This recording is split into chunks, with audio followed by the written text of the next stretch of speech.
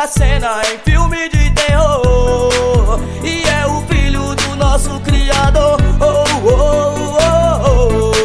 Acreditar, o ser humano só precisa de amor. A vaidade nunca priorizou os mandamentos que Jesus ensinou. Demorou.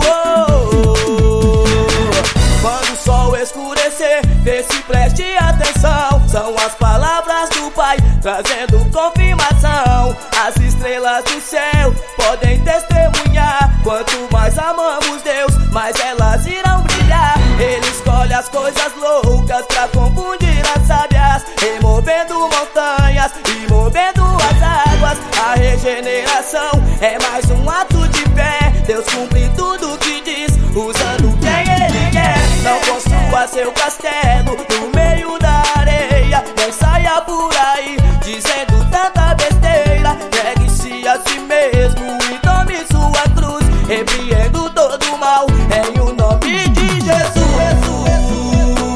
Em o nome de Jesus.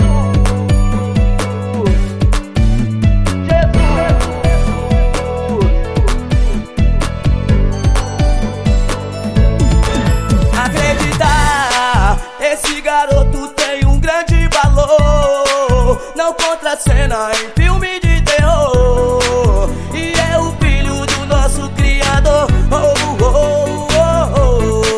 Acreditar, o ser humano só precisa de amor. A vaidade nunca priorizou os mandamentos que Jesus ensinou. Demorou.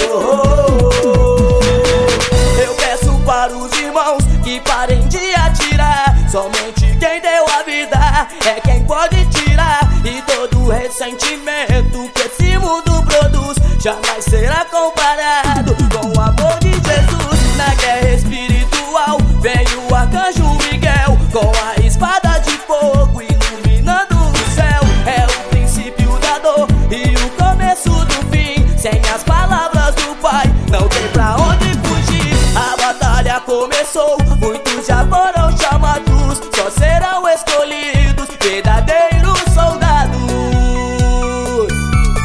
Acreditar, esse garoto tem um grande valor. Não contracena em filme de terror, e é o filho do nosso Criador.